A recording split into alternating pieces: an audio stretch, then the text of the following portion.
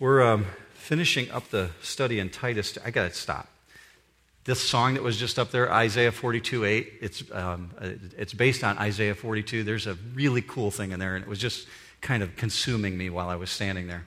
That passage that says that the Messiah, when he comes, he's breaking the chains of the captives to bring sight to the blind. And what he didn't have on the screen is that the next thing it says, when the Messiah arrives, he will bring healing in his wings. That's part of that passage.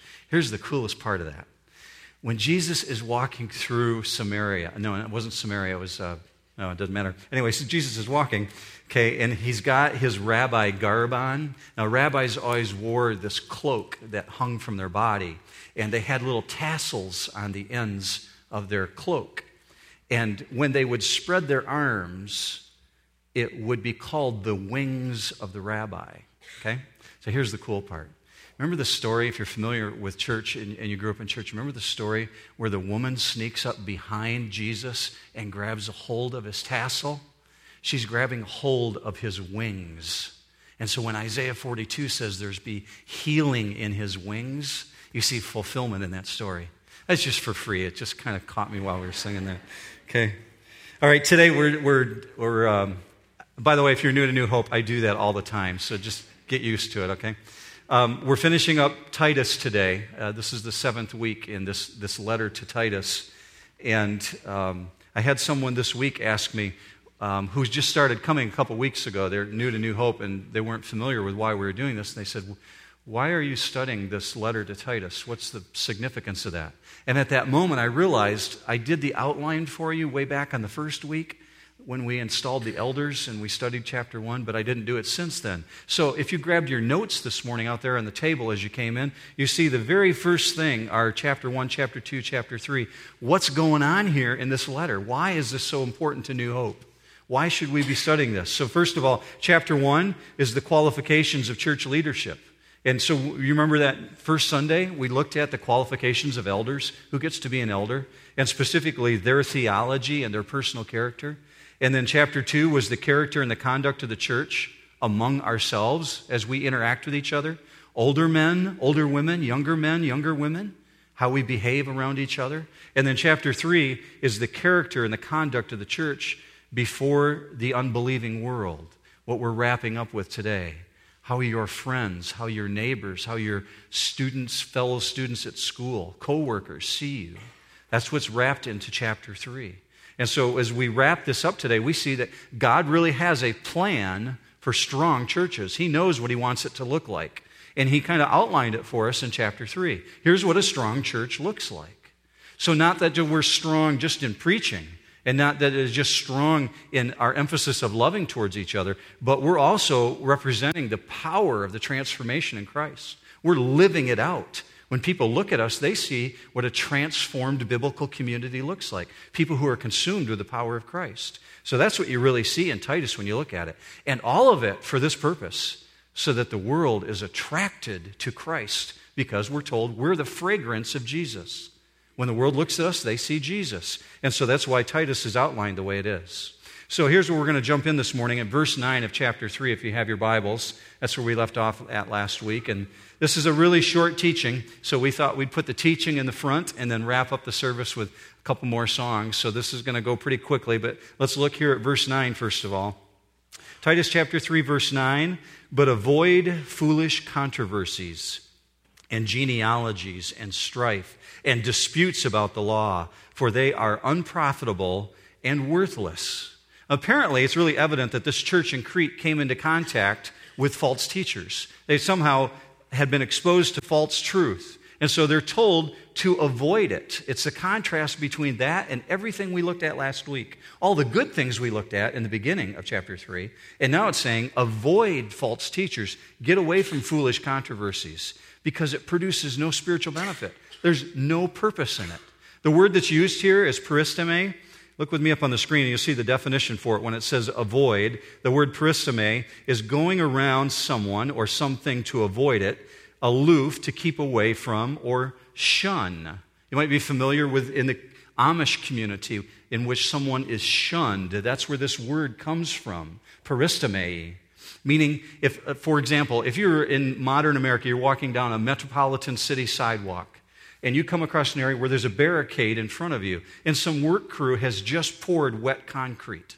They put the barricade there because they want you to peristome. They want you to avoid it, to go around the wet concrete. Don't walk in it. That's literally what this is saying. Avoid it. Stay away from that area. Don't even go into it. And this is written in the imperative in the Greek, meaning constantly. Stay away from foolish controversies. That's the word that's used here, foolish controversies. So let's use that word controversy first. What is that? The word is zedesis, and this is the definition for it on the screen in Greek. A searching, properly the act or a question, to seek or search after. Now that sounds like a really good thing, doesn't it?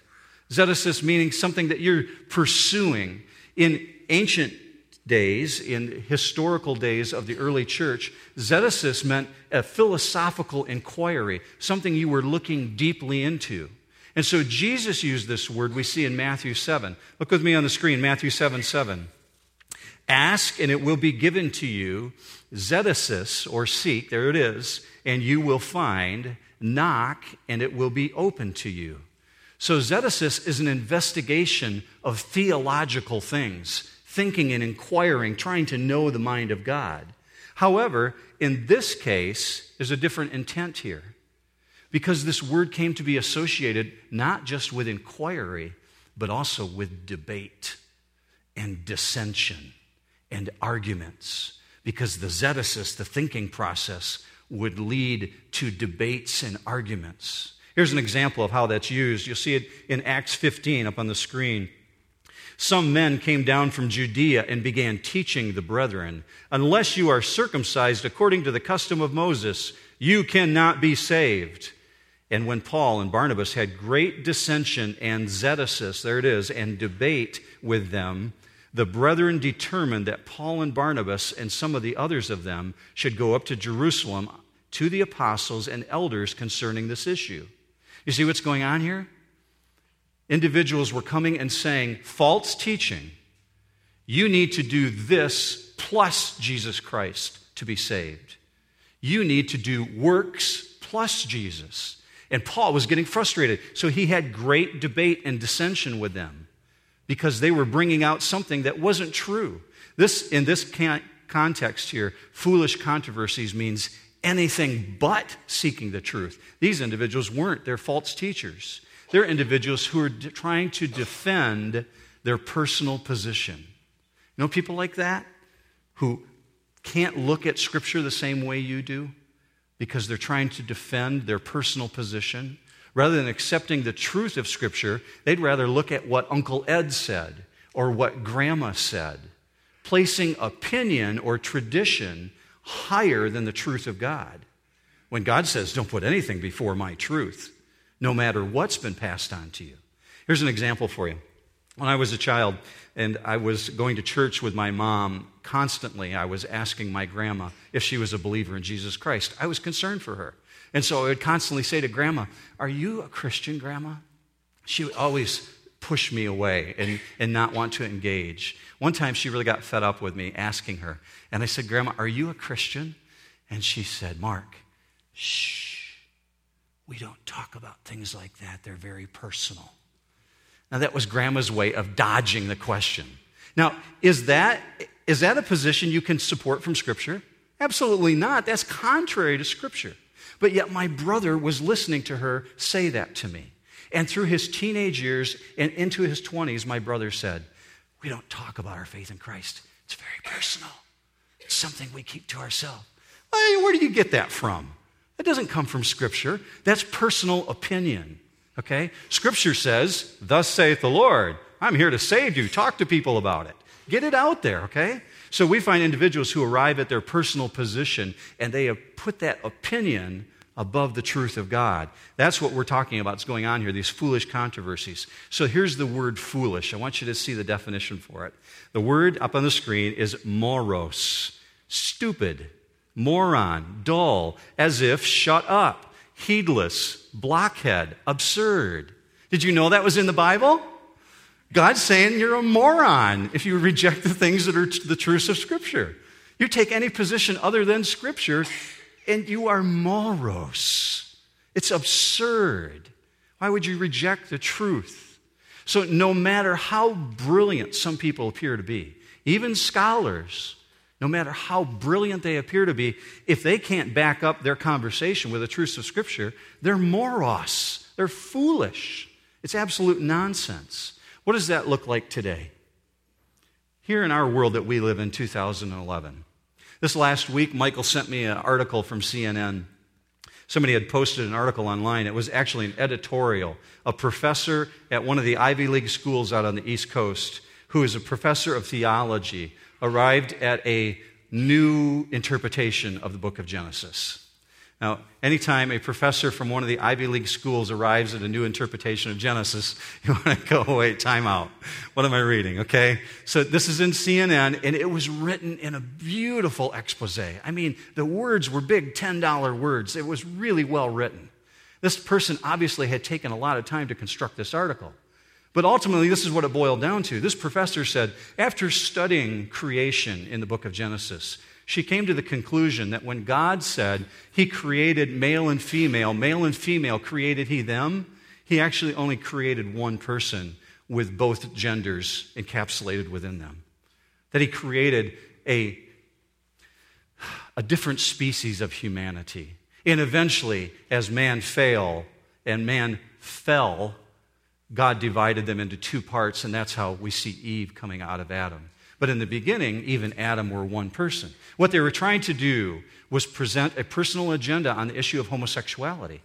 And they wanted to defend their position.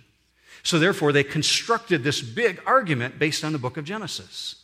Now, you would look at it and say, it's moros. How do you come up with that? That's not what Scripture says. So that's what it looks like today. We have to look at everything that pops up and say, does it line up with the truth of Scripture? Can I support it from God's Word? Because this is a really formidable group. Many times it is scholars. They're well-educated people. And we think we should give them the credence due to them. But instead, you need to back it up. Can you support it from Scripture? Because of what's said in the Bible. Look with me up on the screen. 1 Timothy 6:3. If anyone advocates a different doctrine and does not agree with sound words, those of our Lord Jesus Christ, and with the doctrine conforming to godliness, he is conceited and understands nothing. But he has a morbid interest in controversial questions and disputes about words, out of which arise envy, strife, abusive language, evil suspicions, and constant friction between men of depraved minds and deprived of the truth. Don't you love it? Scripture just lays it right out there. I mean, it couldn't be more black and white than that. There it is. So we get verse 10. Reject a factious man after a first and second warning, knowing that such a man is perverted and is sinning, being self-condemned. What's a factious man? We use this word in our English language today. The word is heretic. Look with me up on the screen and you'll see the Greek for it. Heretikos, a schismatic, self-chosen viewpoint. So we're seeing an individual, when it says reject a factious man, is someone who's arrived at their own opinion, and they've exalted their own opinion, their own viewpoint, over the truth of God's Word. So Scripture says, reject a factious man after a first and second warning. Why? Because they cause division within the church. Again, God has a plan for His church. This is the way He wants it to look. He lays it out in the book of Titus. And He says, if you have someone who's teaching heretical truth, reject them after a first and second warning. Don't let them be part of it. So I see a couple responsibilities that we have here within this verse. First of all, we've got a twofold responsibility to admonish someone. That's the word warning that's used there. It's actually nouthesia, and it means warning with instruction. You're warning someone, and we're talking about church discipline here. You're disciplining someone because you need to admonish them. Literally, when you see the word admonish in Scripture, this is what it means: to put into the mind, to help someone in a very clear biblical way understand the truths of Scripture so they get clear biblical instruction. And you see that it's written in the present tense. It says, he is sinning in your Bible. It doesn't mean past tense. Not that he committed a sin, but he's actively carrying out this activity. He is sinning. It's a present tense verb there. So what happens when there's no response? This individual gets the first warning. Second admonition, and they pay no attention to it. It tells us what to do. Such a person is twisted and perverted, so you reject them. That's our next responsibility. That's the reason for the action. Because literally, some people are impervious to biblical admonition. They hold their personal viewpoints of Uncle Ed or Grandma so strongly, they will not receive biblical admonition. And Scripture says they're twisted. The word that's used there for perverted is ekastrepho, and it literally means turned inside out, something that's the reverse of what it's supposed to be. Here's how it's used in Romans 16:17. Keep your eye on those who cause dissensions and hindrances contrary to the teaching which you learned, and turn away from them. For such men are slaves not of our Lord Christ, but of their own appetites. And by their smooth and flattering speech, they deceive the hearts of the unsuspecting. You catch that? They don't come across as dummies. They're not inarticulate. They have smooth, flattering speech. Now, here's how it's also used in 2 Thessalonians. Take special note of that man and do not associate with him, so that he may be put to shame, and yet do not regard him as an enemy, but admonish him as a brother. So church discipline, when we carry it out, and especially if we have to in the future at New Hope, we haven't had to up to this point, we're only a few years old, but if we ever have to carry out church discipline, we see that it's supposed to be done in a way that is loving, in a way that is gracious, and always administered in humility. Absolutely every time for this purpose, to be restorative and redemptive, to bring unity to the body. Because we're told this in 2 Timothy 2:25, with gentleness correcting those who are in opposition, if perhaps God may grant them repentance leading to the knowledge of the truth. Why? Again, it's all because God wants unity. He wants His church to be single-minded about one goal. What's our opportunity and our objective? To be fragrant to the world around us so that they'd be attracted to Christ. So we get this guideline here. When you admonish someone, do it lovingly. So let's move on to verse 12. We get to see a little bit of the personality of Paul here now, what his characteristics were like. When I send Artemas or Tychicus to you, make every effort to come to me at Nicopolis, for I have decided to spend the winter there. So Paul apparently has already selected a replacement for Titus. And he says, Titus, I got your ticket. It's time for you to leave. You can get out of there after everything's established. I'm going to send these two guys to you, Artemas or Tychicus, so you get your ticket out of Crete. We don't know anything about Artemas. Scripture doesn't fill us in. This is the only place he's ever mentioned. Archaeologically, we know nothing. But Tychicus, we understand, traveled with Paul a lot. And he was such a faithful, good, supportive worker to Paul that Paul obviously thought he did a really great job, and he's willing to send him to Crete. He's going to send him to the hard duty place. Let him do his time on this island and help shore up the church.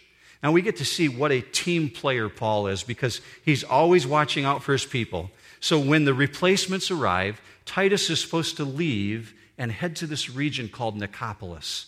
Why specifically spend the winter in Nicopolis? Now remember, Paul is always a strategist. He's always thinking, how do I advance the gospel for the kingdom of Christ? Here's what we know about Nicopolis. If you look at a photo of it today and you look at a summertime photo, it looks like the Bahamas. I mean, it looks great. Crystal clear Mediterranean blue ocean, wide white beaches. But what you notice is there's no palm trees. There's just rocks outcroppings, because they have really, really harsh winters there. As a matter of fact, in Nicopolis, if you were there because of sailing business or you were a freighter moving freight in and out to the nation of Greece, if you got caught in a winter storm, chances were pretty good you were going to spend the entire winter in that town called Nicopolis. And this happened season after season after season. Individuals who made their living on the Mediterranean Ocean and the Aegean Sea would head to Nicopolis because it was a port city, a city of refuge. And then when the winter storms hit, they were socked in for the winter. There was no advanced weather forecast. And so Paul, understanding that people from all over the known world would come to Nicopolis, probably was setting up a base of operations there. And so he's encouraging Titus, hey, as quickly as you can, make every effort to get here. Come on and join the gang. We're going to do our work here. Now, we understand that most likely this is where Paul was arrested from. Nicopolis, it appears, is where he was arrested and taken to Rome and beheaded for the name of Christ. Verse 13, we see some more of Paul's characteristics. Diligently help Zenas the lawyer and Apollos on their way so that nothing is lacking for them. I promise no lawyer jokes this morning. I'll avoid that. Lawyers need all the help they can get. We see that he mentions them first. So he says, help Zenas the lawyer and Apollos on their way. So make sure they have what they need. Make sure you've given them everything. Outfit them. You know, this is a characteristic of the early church. The early church was really good about watching out for people's needs, looking for who is in ministry, how can we fund them and keep them on their way. So he says, outfit them so that they can continue on their journey. Apollos is an individual that we've heard about in Scripture. If you look at Acts, you understand he was a man who was powerful in preaching. As a matter of fact, specifically, we're told he was mighty in the Scriptures. That's the way he's referred to in the book of Acts. Look with me on the screen at Acts 18:24. This is speaking of Apollos. He's fervent in spirit, speaking and teaching accurately the things concerning Jesus. Wouldn't you like that for your legacy? I would. I'd love to have that on my tombstone. Speaking and teaching accurately the things concerning Jesus. This guy's a great heritage. And so Paul's saying, outfit this guy, equip him, send him on his way. Most likely, Apollos is the one who carried this letter from Paul to Titus. Paul finishes writing it, blows the ink dry. Maybe he reads it to the congregation, rolls it up in a scroll, gives it to Apollos, and sets him off across the Mediterranean Ocean. And Apollos most likely handed this letter to Titus. And so he reads it and says, fund him, give him what he needs, send him on his way for ministry. Now we see here, just as it ends up, this P.S. It's kind of like Paul forgot something, and so he throws it in verse 14. Our people must also learn to engage in good deeds, to meet pressing needs, so that they will not be unfruitful. 6 times, if you go back through the book of Titus, you're going to see that Paul commended the church to be engaged in good deeds. Why? Not just because it advances the kingdom, but also because we develop our own walk with Christ. We get to develop in who we are as we serve other people. So Zenas and Apollos, he's looking back at them saying, hey, these guys have needs. By the way, Titus, fund these guys. Tell the church they need to engage in good deeds. Remind them of the privilege they have of helping out. He says they must also learn. The word that's used there is manthano. Look with me up on the screen at the definition for that. To learn through instruction experientially. So how do we learn experientially? By doing. We learn by putting our hands to work, doing good deeds. So he says, manthano, teach them, new hope. Don't ever be found unfruitful, but rather, manthano, learn experientially, dig in, get involved. This is how we represent to the world that we're living the transformed life. Remember that big word we looked at last week? Palingenesia? Palin meaning from above. Genesis meaning the new birth, the new beginning. You put the two together. New life, new beginning from above. Palingenesia. It means the transformation. So we're living out the transformation. That's what the world sees when they see us. That's why he says, engage in good deeds. Here's the truth, church. It is not possible for a single pastor or even a team of pastors to take care of all the needs of a growing congregation. And so we're told for the entire church to jump in, use your hands and dig in. Not only because I don't have enough time, but you have gifts that I don't have. You have abilities that I don't have. You have gifts and abilities that Michael and Gary don't have. There's things that God has equipped you to do if you walk in the power of the Spirit to be able to serve this world around you. And so here's an opportunity for you to jump in. This morning, after the service, if you want to, when we're done singing the last song, there's going to be some people in the cafe that represent this ministry that we work with called Sparrow's Nest. Sparrow's Nest, you might be familiar with if you've been at the church very long. We've explained it to you before. It's a ministry to single moms. Single moms who, in some cases, are homeless. This particular week, we happen to know of a mom who's homeless, and we have a home to move her into. Sparrow's Nest takes care of all the organizational details. What we need to give them are laborers to work. We already take care of one mom and her situation with her children. This is our second opportunity to do this as well. It might involve financial counseling. It might involve helping to teach her how to shop better. It might involve helping her to clean her house.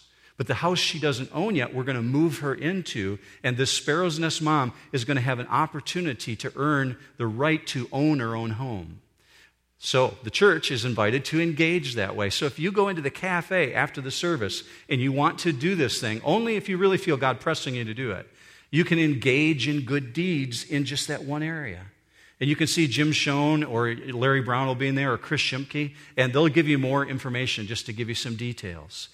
It may not be in that area. It might be serving in the children's ministry. It might be helping out in parking control. It might be some other way of serving the community. But this is what we're commended to do so that our church will be a fragrant aroma to the world looking at us saying, they're not just growing in number, but man, look at the love of their hearts. Those people are really generous with what they do with their time.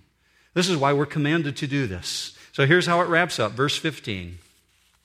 All who are with me greet you.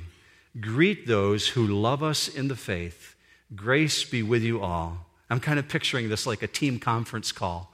Paul's got all the people gathered around him. There's Tychicus and there's Apollos and Artemis and Zenas the lawyer. You even got the lawyer in the room. And he writes this last detail down. And he says, all who are with me greet you. Greet those who are part of the faith. See this community spirit. He's a team player here. So Paul really wants to see the church succeed. And 2,000 years later, we're reading about things that apply to us the same way it applied to them. I hope this journey has been really helpful for you looking through this story. So as we see what elders are supposed to look like, older men, older women, younger men, and now we see how we're a fragrant aroma to the world watching us. That's why we studied the book of Titus. In a couple weeks, we're going to jump into the letter of John, and we're going to be looking at the life of Jesus Christ. And it's an amazing, amazing journey. I'm looking forward to doing that with you. In the meantime, why don't you take a minute and just pray with me before we step back into a worship song.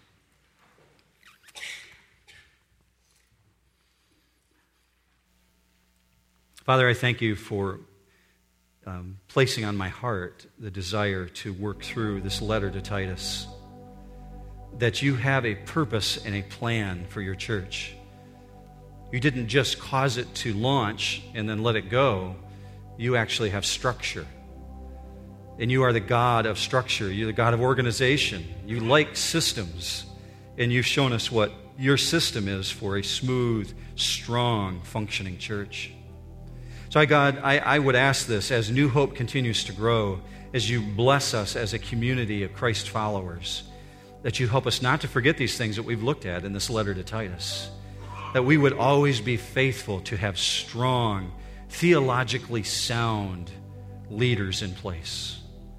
God, that as older men and older women and younger women, that we would be a fragrance to the body of Christ, that we would live out the principles that you've shown us in this chapter 2 thing.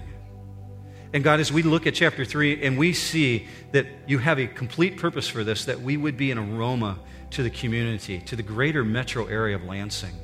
God, we ask that as we seek to do that, you would bless it. That's what we really desire, Father, that your kingdom would be advanced.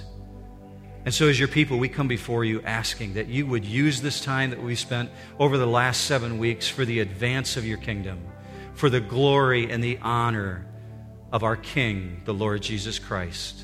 It's in his name that we pray. Amen.